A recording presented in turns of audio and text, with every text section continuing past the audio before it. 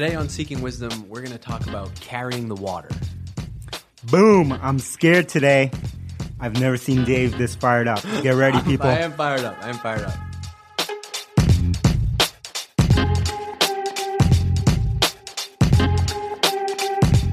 All right, so we're going to talk about carrying the water. And basically that's an old saying that most of us know, which is for people when they're getting started early in their career to actually spend time carrying the water of those above them, whether that's mentors, whether that's their people in their workplace, whoever it is, and basically learning through the age-old apprentice method. And the reason that this came up recently is that we always talk about the grind here. And I noticed something, when talking to other founders and other people of a certain vintage, aka old, that it seemed like a lot of people that they were dealing with at work or their colleagues who were, just fresh out of school, had a different set of expectations for how quickly their career would progress. Yeah. So when you mentioned this idea, when you mentioned this to me, I didn't know what you meant by carrying the water at first. And then you explained it to me. I'm a big sports fan. And so the analogy for me was a lot of times the rookies at training camp on a hot 100-degree day, they got to carry the pads excuse me, of the veterans after practice. They got to carry their shit, bring it into the locker room. And so that's what you said. You said, yeah, it's that.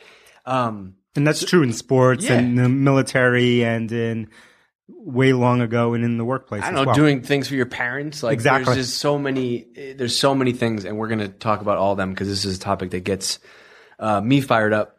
But you basically were just saying, early in your career, we talked about this back and forth. Earlier, you kind of have two jobs, right? You kind of have you have a job of you have to do your work. Yep. You have to be good at your job, whatever. You're a designer, right? You have to be an amazing designer. You got to, create value for the company and value for your customers. But you also have a second job, which I don't think a lot of people understand. And the second job is to make the rest of your team and your manager, your boss, look good and be successful. And it's not just about looking good, but it's like putting them in a position where their life is now easier because they've hired you. And I think the biggest thing that people just forget is they completely forget that step. But it's a hard thing to talk about because we were just at lunch and we were talking about this. We also don't want to come on here and say you are at the mercy of your boss, right? And your job is to clean up their shit.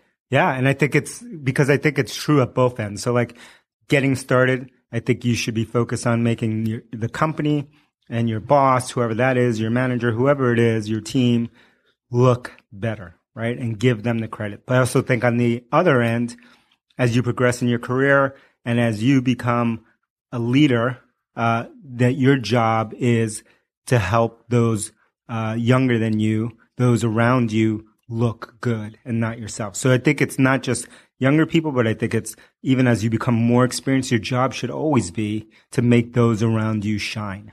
Yeah, and I think the mindset is if I'm an employee, it's how can I do my job and also take as many things off the plate of the person who manages me? Yeah, and I think it's going back to your team idea there. It's just when you see a well-functioning team that everyone's blown away by, they're all individually doing great things, but they're also making sacrifices or, assists in basketball terms. They're assisting other players, right? And those are the great teams, right? There are great teams with exceptions where there's one dominating player, but usually that's not the case. Usually that's the exception. And usually the rule is a great team is everyone is contributing to bring the team forward. All right. So for people listening, I'm 29. I graduated. He's a millennial. I'm a millennial. Yeah. Graduated in 2009 and started working. The reason I mentioned he's a millennial is that it's unusual for millennials to be as in touch with this subject as Dave is. Yeah. Well, anyway.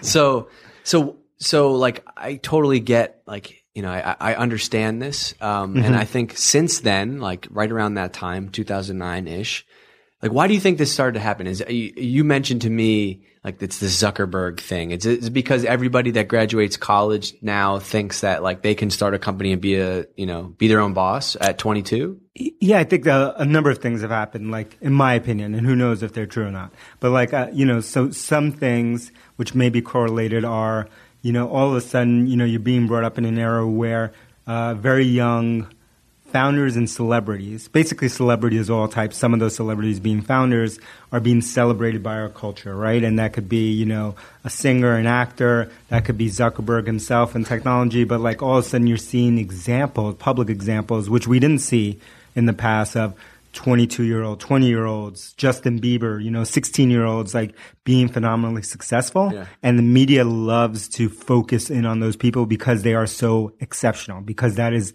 actually so not normal that we begin to grow up in an environment where we may think those things are normal. Yeah. And part of the thing is like, part of the things that make, millennials often great teammates, is because they think they can figure anything out. And that's the mindset, right? I can figure anything out. Yep. I can figure this out. Let me do it. I don't have experience, but let me do it. And that is an amazing quality. But at the same time, it's also like exactly what we're talking about here. And it's that, mindset that I don't have to carry the water here because I'm just I'm a person just like you. Yep. And I can contribute. And what year did you start working?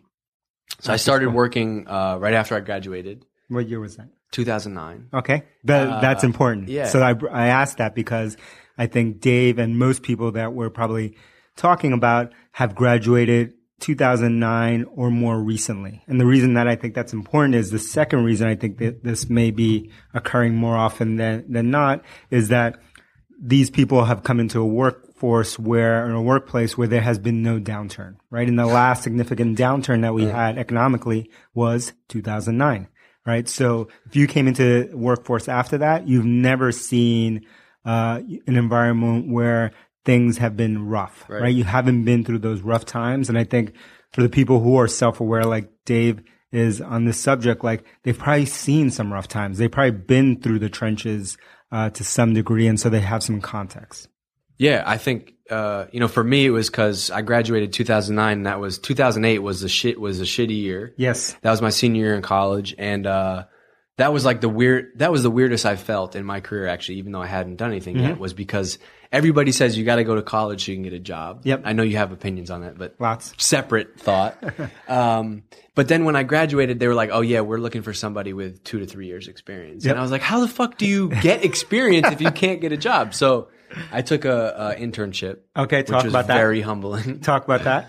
Important. Yeah, so I didn't know what I wanted to do. I knew I wanted to be. I graduated with a marketing degree, which has absolutely nothing to do with anything I've done in my career. In marketing. Yeah, I do marketing now, but it has nothing to do with anything I learned in college. Okay. And so I took this internship at an agency, a PR agency, because it was like the only place that would hire me, and I thought I wanted to do business, and so I figured this would be a good way, work with all these tech companies. And I think that actually had a lot to do with the way that I think now, is because of the agency model. Yes. When you're 20, I was 22. Yeah. I don't get to talk to clients. Nope. Right? So everything that I do has to go through somebody else. Be filtered, yes. When I was an intern, emails that I'd write, if they were client facing, somebody would have to review them first. And so I think that forced me to be like, okay, damn, there is a clear, ladder here. Hierarchy. Yeah. But once you can show that you can do it, and so it was kind of on me, okay, if I don't get to do any of this client facing stuff, it was kind of like, how can I make other people that get to do this, how can I make their jobs easier so then I get to do it? Yeah. And so it just became scheduling meetings, for people, doing all the other shit, scheduling travel and, putting stuff in Excel that nobody wanted to deal with. And were you paid well at this internship? I was fucking terrible. I got $10 an hour, and I was living with my parents' house, which is, in Worcester, which was 45 minutes away from Woburn, where this internship was. Okay, so you commuted 45 minutes each way. 120 miles round trip every day. There you go. Now I think I understand why Dave has some context to this. And I don't think many people have gone through that. But I don't want to forget this thought. So the point of that story was to say that now all the companies that people want to work at, there weren't as many drifts or other startups, right? And so the challenge is that now, if a startup is your first job, or all these tech companies, right? Yeah. You think that work this is normal. Is 10 people sitting around listening to rap on the Sonos, and there's a tap in the office. You think that that's what work is. Nope. No one's work is that way. How do we change that though? Because at the same time, so I don't know. I love everyone's opinion on how you change that. I don't know because And maybe the change has to come from someone like Dave, because I feel like if I'm to say that, then I'm the old man on the hill. Like back in my day, you had to work. Well, it's shitty. It's shitty to whoever says it. It's shitty because, excuse me. Even if I say it, it comes off as I want people to like, be there's rules, and you're not allowed to talk because you're in this role, and I'm definitely it's not that at all. Definitely not. But we have to have some context to understand that the kegerator and the sitting around together and having a good time and doing outings and doing all the fun stuff that we do as a team, as all of us do as teams, especially in startups and early technology companies, is not normal. Yeah. It's not normal at all. But when that's only been the only experience that you've had, it's hard to have context. And I don't know how people get it. What I think the most underrated career advice is what's that? To join a big company when you get out of college. I think it's a really good idea. It gives you context. So and it gives you, you may like it, so it might be perfect for you. And if you don't like it, then you have a reason or kind of a mission behind your decision to either start a company or to join a smaller company, and it gives you appreciation. Yeah, I think it depends on what you do. Like, I can understand if you're an engineer, it might be easier to go join a small company and you have a more focused role. But if you're in sales or you're in marketing, I didn't appreciate this while I was doing it, but I worked at two big companies. Yeah, two big companies before Drift and two startups. So I've done 2 early stage companies and 2 big companies. And I think when you're at a big company, at the time while you're there, you hate it. And you're like, I want to be at a startup, this place.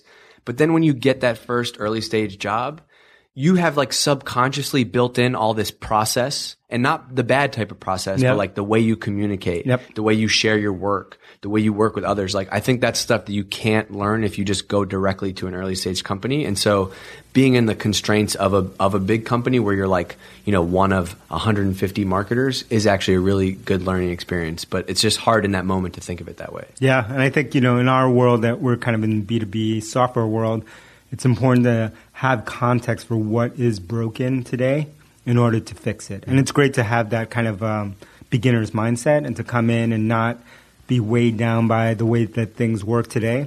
But it's also super useful to have some context for what is actually broken. Do actually people care about whatever it is that I'm building or proposing? Yeah.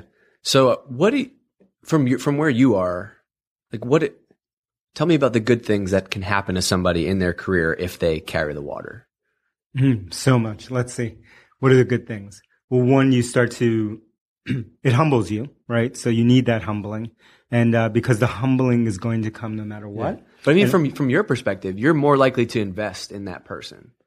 Oh, definitely. Oh, okay. So that perspective, yes. I think from you, as a CEO. Yeah. People are always asking for to get time with whatever, with me or different people, whatever. I don't want it to be about me, but they're oh, I want a mentor. I want to talk to this person. I want to talk to that person. And it's well, first thing you got to do is do stuff for them. People want to get, but they never want to give. So you got to start with giving, because you need to give what you want to get back. Right. And so you go work, apprentice, mentor, whatever the word is, basically go create value for that person or set of people, and then they will give back to you, right? But to expect that they will give back to you without first creating value, it's unlikely. And this what happens at companies I saw this at company I used to work at.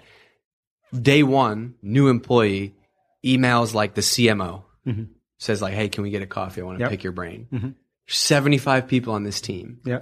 $100 million in revenue. Yeah. He doesn't want to sit down with you and have a coffee. You've been through the interview process. You're here now. You don't get to pull that card. It's hard enough for other people to get meetings with this person. Totally. And that, when I was back before Drift, I was at HubSpot, and actually that would happen. I knew when we were bringing in new classes of MBAs, because it would happen every single time, right? So I knew when the new class was starting, because I would get all of these emails so of every MBA that would start their first day, the first thing that they would do, is to send emails to everyone on the executive team and say, hey, can we go to lunch? Right? So first day, you're getting all these emails, and they're hey, do you have time?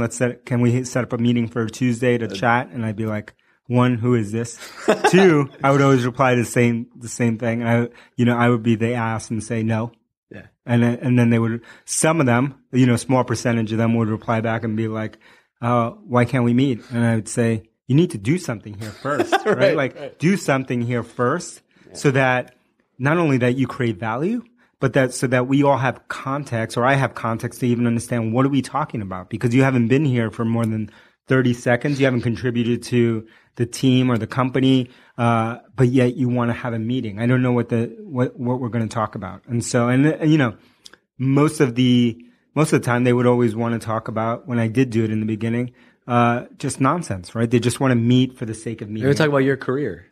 Yeah, lessons. That's why we do this podcast now. Yeah. So people don't have to meet with you. You can just listen. Exactly. And I could point them back and be like, go do that. Because every time I would meet them, I'd be like, oh, we already talked about doing this. Have you done it yet? No, I haven't done it yet. Well, that's your fucking problem. Whereas what are we talking about? So this is just a self-awareness thing. Yeah. Whereas the right way to approach that would have been, I want to meet with this guy, but I don't have my card to play yet. Yeah. But I'm on his team. I'm going to bust my ass. I'm going to do a good job. I'm going to make sure he knows who I am.